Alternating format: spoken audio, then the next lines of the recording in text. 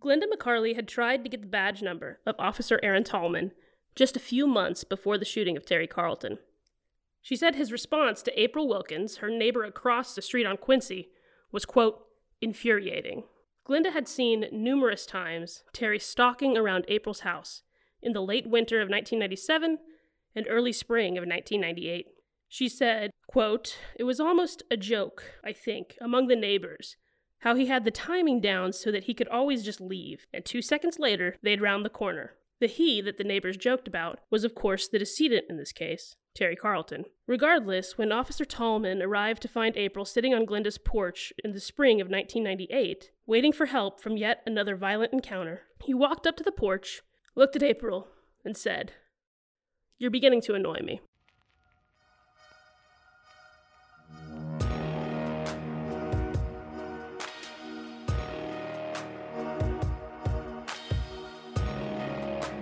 This is Panic Button. I'm Leslie Briggs. And I'm Colleen McCarty. And this is episode 2, Small Town Girl Living in a Violent World. Many years before Glenda McCarley asked for Officer Tallman's badge number, April was just a kid from Kellyville, Oklahoma, a small town southwest of Tulsa on the I-44 turnpike. The town had a population of 960 in 1980 when April was 10. Kellyville is on old Route 66. Local landmarks include a cotton gin and oil derricks dotting the town's main street. The cotton gin has since been demolished. Local high schoolers would go out to Crybaby Bridge, which was ironically rumored to be haunted by the ghosts of a woman who was fleeing her abusive husband and her baby. The two wrecked, and the baby's body was never recovered. So the legend goes, you can hear the baby crying from the bridge late at night. April was an average teenager in Kellyville. Her parents worked at a local orthotics and prosthetics clinic. Her father, Rex, was an amputee himself and had learned the business due to necessity. April was a cheerleader, but even though everything looked perfect from the outside, like most Oklahoma homes during this period, there was strong discipline, and like any family, some dysfunction. My upbringing made me susceptible, and I know my parents just did what they knew. They grew up in abusive childhoods, so I know my dad, he had a tough upbringing. You know, his dad used to beat his family, and you know, he was a preacher, and my dad felt that was very hypocritical. And you know, my mom's dad leaving the family, and she grew up being abused, and that influences children. I don't want to honor their memory, because even though, yes, there was violence and abuse, I know that they did what they knew. Mm-hmm. That's how it is. And my sister, she wanted to write a letter talking about the abuse and all of that, and my mom got mad, and then she didn't put it in there, but she's always encouraged me to talk about it. So I'm really talking about it for the first time. April and Mary are actually half-sisters. They share the same mom. And Mary spent a little bit of time talking with us about her mother's history of domestic abuse with her biological father, and then, of course, with Mary's stepfather, April's biological father, Rex. April and Mary's mother often played out these cycles of abuse that we see repeating themselves in April's relationship with Terry. She would leave and return and leave and return and get hooked in with an abusive partner until it got to be unbearable and she would flee. Mary gave us a little glimpse into what it was like growing up with both her biological father and then with April and Rex and her mother. He grabbed us, and my grandmother, I did not know, my grandmother called him at work. He worked right down from the house, and she called him. My mother was trying to leave with us. We lived with them, and he threw us in the bathroom, and he had a gun, and he said he would shoot us before he'd let her have us. He didn't want us. I know that, as an adult. He just thought she would stay if he did that. Eventually, Mary's mother left for good, leaving her and her little brother behind with their biological father, who was an alcoholic, extremely physically and emotionally abusive. Mary didn't see her mom for about 2 years. When she did, she learned she had a little sister, April. She was 2, actually, when I met her. My mother had left my father again. I didn't even know I had a 2-year-old sister. It was like having a live doll, Here's how Mary describes the car ride home after meeting her stepfather, Rex, for the first time. He hit my brother in the mouth on the way to their home in the car. They just showed up to pick us up. We didn't have any warning or anything whatsoever. And it was so cool to see my mom again. You know, I had nothing but good memories of my mother, Lord love for my mother, and I was just like so excited. Yes, he hit my brother in the mouth. My brother answered my mother. She asked him something, and he simply answered her. I don't remember it being snarky or anything, way, shape, or form. He said, "Don't talk to your mother that way." He turned around and smacked him in the mouth. It made his lip up against his teeth, I guess, and because his mouth bled. I never stood up to him. I was too afraid of him. And he made me kind of crazy, and I stood up to him as an adult. But on the way home, I was just like, really, this cannot be happening again. But it was. Throughout the trial, April was hesitant to reveal her childhood. She didn't want to shame her parents. Even though her childhood had episodes of violence, there was a lot of happy memories too. She remembered both her parents standing by her throughout the entire trial and supporting her in the years afterwards. Even though her sister wanted to write a letter to the parole board much later detailing the family abuse, April refused. There's even a moment on the stand when the district attorney, Tim Harris, alleges that April was hospitalized for drug abuse when she was 15. April, in her testimony, does not do a good job of refuting this, simply because she was balancing the fact that her parents were in the courtroom listening, and she didn't want to make them look bad. The truth was, she had stayed out all night with her friends, and her mother had dropped her off at St. John's to get a drug test. Her mother could only conclude that April must have used drugs with her friends. There were, of course, no drugs in her system, but the doctors asked to keep April overnight due to suspicions of anorexia. Here's how Mary remembers April's eating disorder. No, we all knew something was going on, and I think it was something she could control. Forgive me, but I learned in psychology. And remember, I'm gone, and I only come back and visit once in a while, and why I came back and visit, who knows. But she would go through the strangest phases, bless her heart. She would buy a whole loaf of bread and eat the hearts out of the bread and leave the crust. And then the next week, she might just eat the crust and not eat the hearts of the bread. It was just the things she would do were so strange, honey. But it was something I think that she could have control over. Now, of course, April told us that the anorexia was really a function of her home life. Mary shared with us just a small story about how Rex, her stepfather and April's biological father, would speak to them about their eating habits. I never hardly ever brought friends home, but I brought a friend home one time, lived down the road, who was in an abused home just like I was. We tracked each other, you know how that is, I'm sure, somehow. Mm-hmm. But I went in the kitchen and made us some peanut butter and honey. We were going to eat it on crackers, and I made enough for 2 people because I had a friend there with me. And he came into the kitchen, and I was a pig, and I was never going to get married. No man was ever going to look at me. How could I eat that much? And I was skinny. I mean, I was so skinny it was ridiculous because I could eat whatever I wanted, you know what I mean? And Anyway, I stood there and took it and went into the bedroom, sat down with her and ate that. And she said, so this is why you don't ever ask me where. I said, Yeah. And I just didn't. Why would you? I was humiliated. You can only imagine a teenager. Ultimately, they diagnosed April as anorexic at 15 and sent her home with little information or treatment resources. But April was always incredibly intelligent. She graduated high school 2 years early, went on to Oklahoma State University for undergraduate studies, where she majored in clinical dietetics. She later attended an accelerated program in orthotics and prosthetics at Northwestern University in Chicago. She graduated with her master's in 1991, when she was just 21 years old. In 1990, when she was 20, she met Eric Wilkins and got pregnant with Hunter. She was attending her master's program in Chicago while Eric went to undergrad at the University of Oklahoma. They were married. Eric and April then divorced in 1993 after the long-distance relationship had taken a toll. They had grown apart, and April would later say that she was too young to appreciate a good man like Eric. We talked with Hunter, April's son, recently about the divorce and what he remembers about his mom in those early years. I think I was 5 years old, and, you know, it was a clean split up. I think they had joint custody at the time, so I was spending a week at my dad's and a week at my mom's. Completely normal. My mom's house was awesome. I had the entire upstairs to myself. I had a TV hooked up to an N64. I had a computer in the mid-90s, which was awesome. I don't even think there was internet to it. It was just a computer that you could do things with. I think there's sometimes you get internet to it or not. I had a bat cave and a red race car bed, which was super cool. The bat cave had a zip line where Batman could slide through.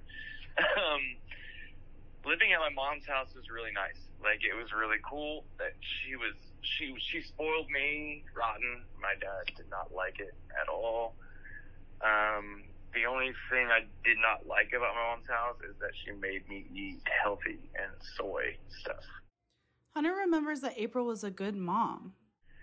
She was a parent. She was a good parent. She told me to do everything that I needed to do. I did everything she did. She told me to do, and we had a good time. She took me out places, and we had a good time. It was great. During the early 1990s, April was a working single mom with not too much drama in her life. As you can see, April is not the typical criminal defendant in a murder case. She's a woman, she's white, and she's highly educated. This demographic is not typically who you would see sitting behind the defendant's table. By the nature of the system, most defendants are impoverished, with a high percentage being people of color. Most defendants have not completed any college. Most prosecutors would not want to prosecute someone like April. She's what we would call sympathetic to an extreme degree. Which is a whole separate level of fucked up that we're going to get into throughout this podcast, but it's the truth.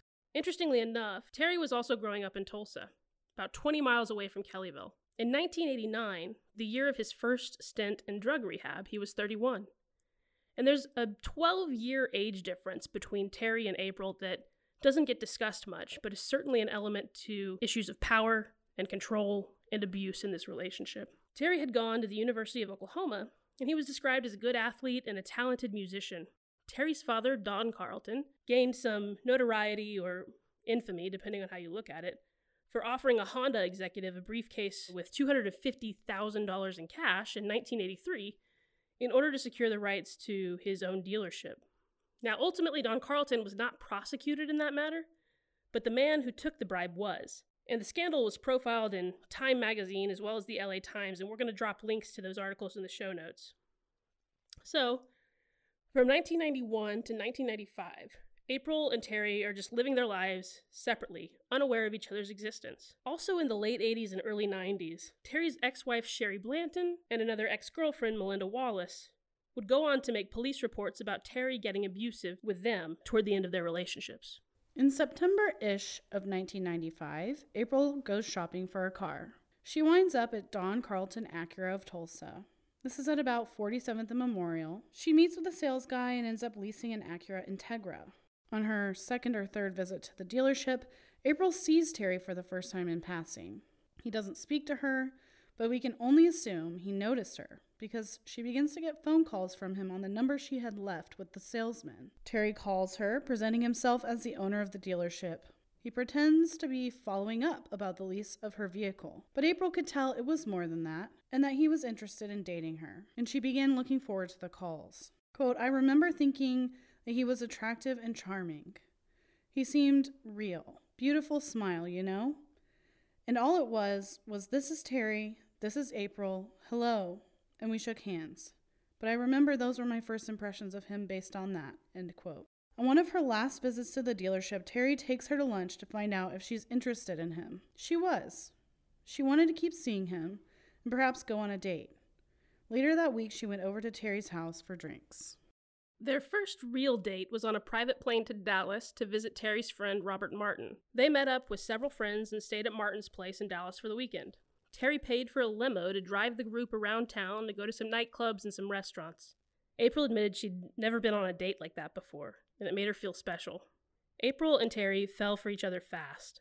He acted like a total gentleman during those early months. He took her to Jamaica, and then on Christmas Eve of 1995, he proposed. He gave April a $25,000 engagement ring, and they set the date to marry in April of 1996, just 8 months after meeting for the first time. Here's Hunter on his early memories of Terry. He's kind of the guy that will buy you whatever you want, you know. But I remember he bought me a little, like, tiny person guitar, like, for children. It was an acoustic. It was pretty cool. I didn't know how to play the guitar, but any toy I wanted, he could do that because he had the money. He would just buy you stuff. The couple traveled to Dallas frequently after that Christmas and to the Bahamas. However, April remembers after the engagement that things began to change. She saw big areas of incompatibility with Terry, and it was ultimately her decision not to go through with the wedding. April said, quote, "I began to see unpredictable fits of anger. I went from being nothing wrong and being on a pedestal to where he would become very critical of me and everything I did. Not always, just at times." To April, she could see the charming, affable person that Terry could be, but also saw that he was battling himself a lot of the time. He was unpredictable, angry for no real reason, and he seemed to be looking for things to get onto her about. During this time, April had majority custody of her son, Hunter. His father, Eric, would take him every other weekend, so April would only see Terry during those weekends when Hunter was with his dad. And she would sometimes see Terry on weeknights, but not as often. The first time Terry heard April was on her birthday, April 25th, 1996. The month their wedding was supposed to have occurred. April remembers they were fighting verbally, but she can't remember what it was about. Then all of a sudden, Terry became enraged and he flew at her with his hands out, reaching for her neck. He grabbed her throat and started squeezing. April ran from the house back home to Brookside. By the time she got there, her house phone was already ringing. It was Terry. "I can't believe that happened. I'm not like that. It's your birthday. Let's start over." April accepted the apology and saw him again that night. The next major incident that April remembers is a harrowing event that happened in Amsterdam. April and Terry were on a 2-week vacation, just the two of them, and for the first week in Amsterdam and then the second week in Paris. On the second to last day in Amsterdam, April was sleeping in. Around 10 a.m., Terry began yelling at April to get out of bed. She was not getting up fast enough for Terry. She said she began crying and saying that she couldn't do anything right. Terry had been very critical during the time that they were traveling, and he was on edge. He came around to her side of the bed, and he hit her with his baseball cap. And she was stunned. He pushed her down on the bed, and he began having sex with her very roughly. I think it's important to talk about this incident in terms of how sexual assault was viewed in the 90s. When April testifies at trial, she speaks in terms of, "I didn't say yes, but I didn't say no. I was crying the whole time, and it hurt." Terry kept going for almost 5 minutes until he finished. Then he slammed around the hotel room and left. The rest of the trip was uneventful, but April was an emotional wreck. It was the first time anyone had ever done anything like that to her. April and Terry have gone to an on-again, off-again status during this time. The engagement was on when they went to Rome in November of 1996, but there was no wedding date set. April kept thinking Terry would get better, that he would be the charming man she'd met just a year prior. Terry frequently got invited on trips with Tulsa area media because of the amount of money the dealerships spent on marketing, both print and TV news. The Rome trip was one of those. They went with what was then called Great Empire Broadcasting, or KVOO. Terry asked April to accompany him to Rome, and their hotel overlooked the Vatican. There hadn't been any violent incidents with Terry since the early summer, and April felt that the worst of their relationship was behind them. They traveled to Rome with Terry's parents and a few other community business owners, one of them a car dealer from Wichita named Steve Hatchett. Once they got there, April realized that Terry had brought cocaine. Up until this period, April did not know that Terry did hard drugs. On one of the first days in Rome, Terry convinced April to try cocaine with him. She tried it and had a bad reaction. That night in the hotel room, Terry was trying to sleep. April could not sleep due to her reaction to the drugs. They had just gotten back from a day trip to Sorrento, and everyone had been drinking heavily. She just couldn't sleep. She wanted to call her son Hunter. Terry was awoken by April on the phone, and he flew into a rage. Terry told April that everyone on the trip saw how she was, that his parents thought she was rude and unbecoming. He made sure she knew Everyone noticed that she didn't belong there. Terry hated that April had talked to a college friend who was on the trip about things they had in common. In fact, that friend was Michelle Hardesty. Miss Hardesty now runs the Hardesty Family Foundation in Tulsa, which focuses on efforts to provide addiction treatment. She's a major funder of 12 and 12, where April would later escape in 1998. The thing is, Terry had felt excluded, and he was in a rage. Terry attacked April on the bed, saying, "All right, bitch, this is Italy. They don't look at wife beating the same way they do in America. I can do whatever I want to you over here." He began pouncing on her, putting his elbow in her eye socket and punching her in the sides. He twisted her arms behind her, and that's when someone began pounding on the hotel room door. It was Steve Hatchett, one of the other people on the trip. April got up and ran to lock herself in the bathroom. She could hear Steve say, "Terry, I know all about you. Come out and fight someone your own size." After this incident, April stayed in their room, and Terry went to stay in his father's room. They didn't see much of each other for the rest of the trip. Steve Hatchett would later testify at trial that, quote, "I put my arm in between the door so he couldn't close it. He was very, very emotional. I was mad at him and he was mad at me." Hatchett told the court he could hear the sounds of someone being hit from the room next door. When April got back to the U.S., she attempted to file a protective order against Terry using the police report she made in Rome. She hired then-attorney Claire Egan. At this time, Claire Egan was an attorney at a major firm here in Tulsa called Hall Estel. But in the early 2000s, Claire Egan would be appointed as a federal magistrate judge. And now today, Judge Egan is a United States District Court judge for the Northern District of Oklahoma. You can see Egan's affidavit of her representation of April in the show notes, as well as what she felt went wrong at trial. April calls Terry as soon as they return from Italy. She records this phone call. Here is that recording. But I don't understand what drives you to the point where, like you said, you want to strangle the living shit out of me. Well, if you're interested, I'll tell you. And you do things that you know will piss me off, you do them on purpose. You know, to me, that's provoking somebody. You know, I took you to Europe, you know. I was in bed. We'd had an argument, and I did the right thing. I got up, and I left, and I removed myself. Yeah, but you hit me as you would... Oh, that was an accident. I did not mean to. You didn't mean to flip me with your napkin and shut and push me aside. Just trying to leave. So, you know, then, I'm in bed. So what do? Instead of trying to make the situation better, by just going to bed, you know, you deliberately aggravate the situation because you do something that you know is going to really piss me off. And that is wake me up, calling Hunter and talking to Hunter, knowing that you're going to keep me up when all I want to do is go to bed. April? Do you not see how maybe it's a little drastic to pounce on someone and choke them and throw them out on their ass naked, threaten to throw them out on their ass naked, and, you know, I mean, does that not seem a little drastic? And yes, you're right. It is drastic, and I admitted it. And I just don't understand the need for physical violence. I see.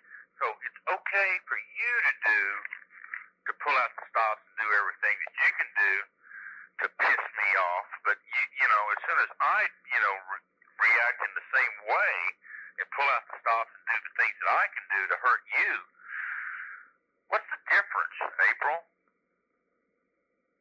You know, what's the difference? You're fucking with me, I'm fucking with you. You understand?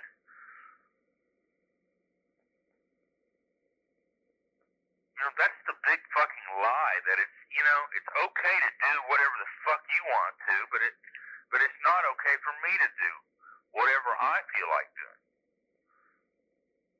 I lose my temper, you lose your temper, you're mad at me, so you fuck with me, you bust my balls, and you try to egg on the fight and aggravate me. It's play some little head game. But then, whenever I do, you know, I lose my temper and I go to throw you outside the room naked. And choke me. Well, that's when you start resisting, but you know, is one any better than the other? I mean, it's it's okay to do those things. I mean, that's what you're telling me. Oh, well, I suppose we all fuck with each other every once in a while, but you broke the rule. You stepped over the line. You got physical. But you're going to have to do something. I'm not satisfied with this, because what you're going to do is go to a victims group. Okay, you're all going to sit there and tell each other how it's not your fault that this happened to you. To pat each other on the back, feel sorry for each other, and it's going to be what a bastard I am. Okay, you're not going to be any working on your own problem. If I didn't do if the violence thing, was not even a factor, you would still do those things because that's your way of controlling. I mean, I don't remember hearing, April, I raped you. I know that must have really upset you, and I'm sorry. Or, April, I know that I, slammed you against the ground, and I know that must have been really traumatic for you, and I'm sorry. I've said those things. You just want to hear them over and over again. And I'll apologize once, but I'm not going to sit there and just have to apologize every fucking day of my life. You either accept the apology or you don't. It sounds to me like you don't. Well, now, do you think that alcohol and the drugs or anything like that have anything to do with it? Well, I'm sure that, it has something to do with it. I don't remember taking any drugs, so I don't know. But the alcohol is, alcohol disinhibitor, so it makes you do things that you normally wouldn't do, or allows you to do things you normally wouldn't do. But mainly the thing is, I just allow myself, it's a complicated thing, but I think mainly is I build up these things, build up inside, but you know what I'm saying? Yeah. They just build and they explode. But when you said, hey, this is Europe and I can do what I want to you here, I just thought that was kind of scary, like premeditated or something. Pretty good, too.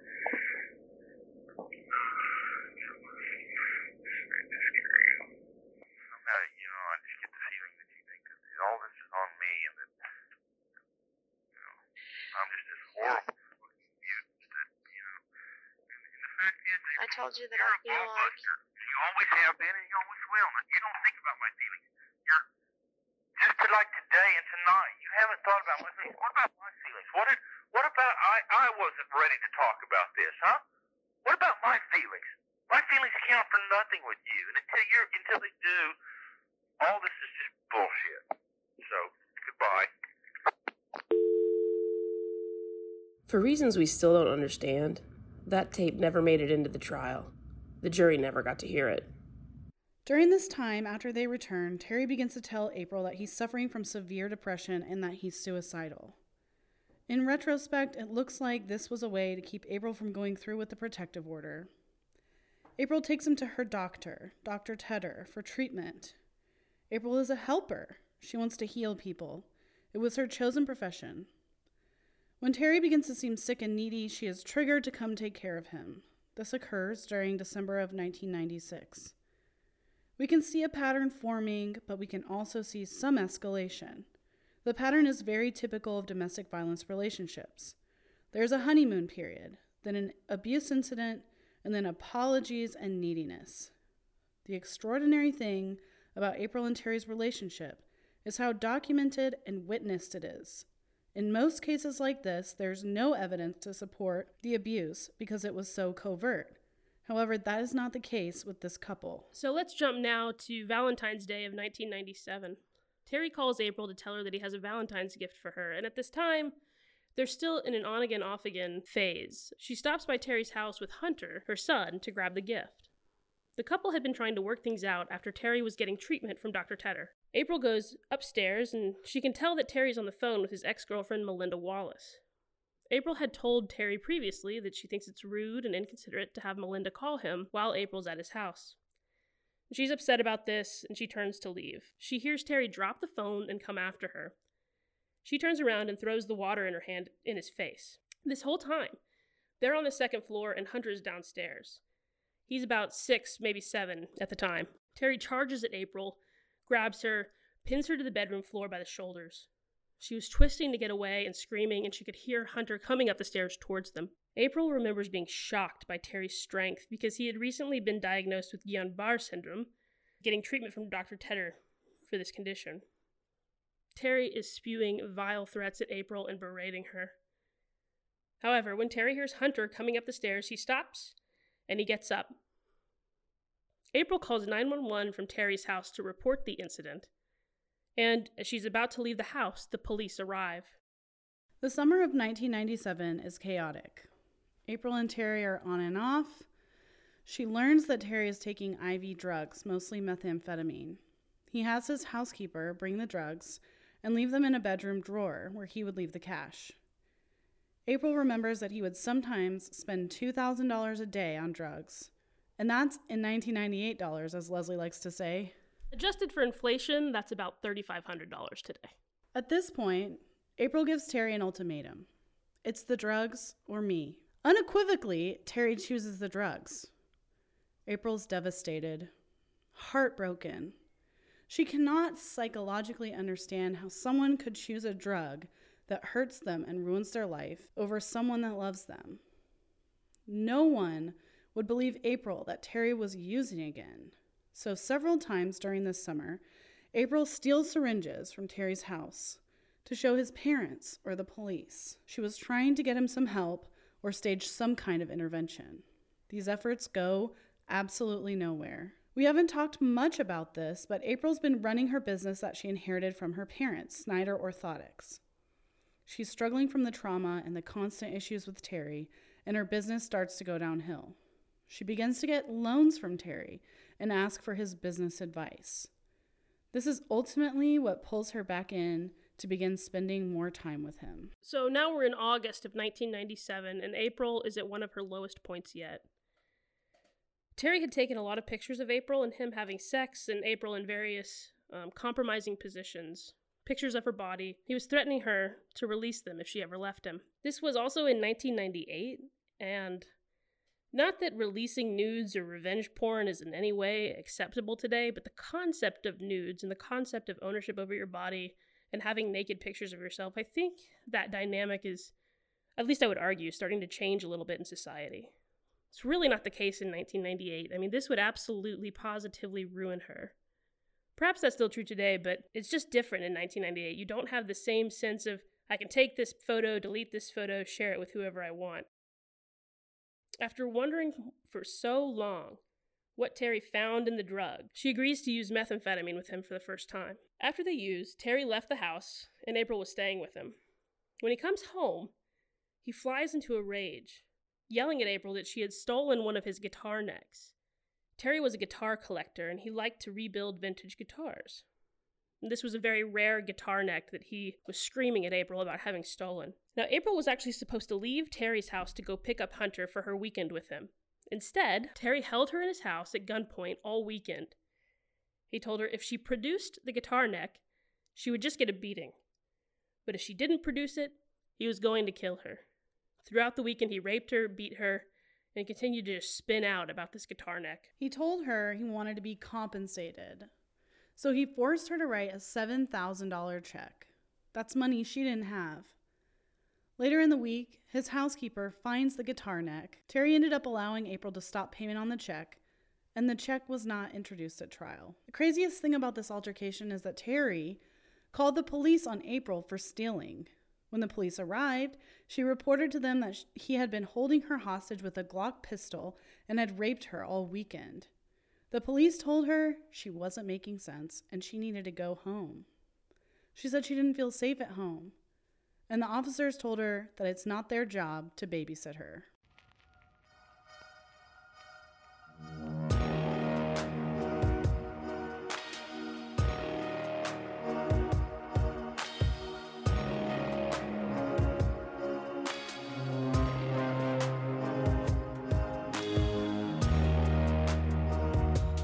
So this episode has taken us from April's childhood in Kellyville all the way up to August of 1997. To date, Terry had raped and beaten April on several occasions with no formative police action and no consequences. We see Terry's violence escalate and escalate. As he's not held accountable again and again, he begins to become obsessed with April and the thought that he's above the law. Next week on Panic Button, we'll talk about the incident that causes Terry to fall over the edge into extreme violence, stalking, compulsive breaking and entering, and the incident that precipitates the 4 months leading up to the shooting. Panic Button is a co-production of Oklahoma Appleseed Center for Law and Justice and Leslie Briggs. We're your hosts, Colleen McCarty and Leslie Briggs.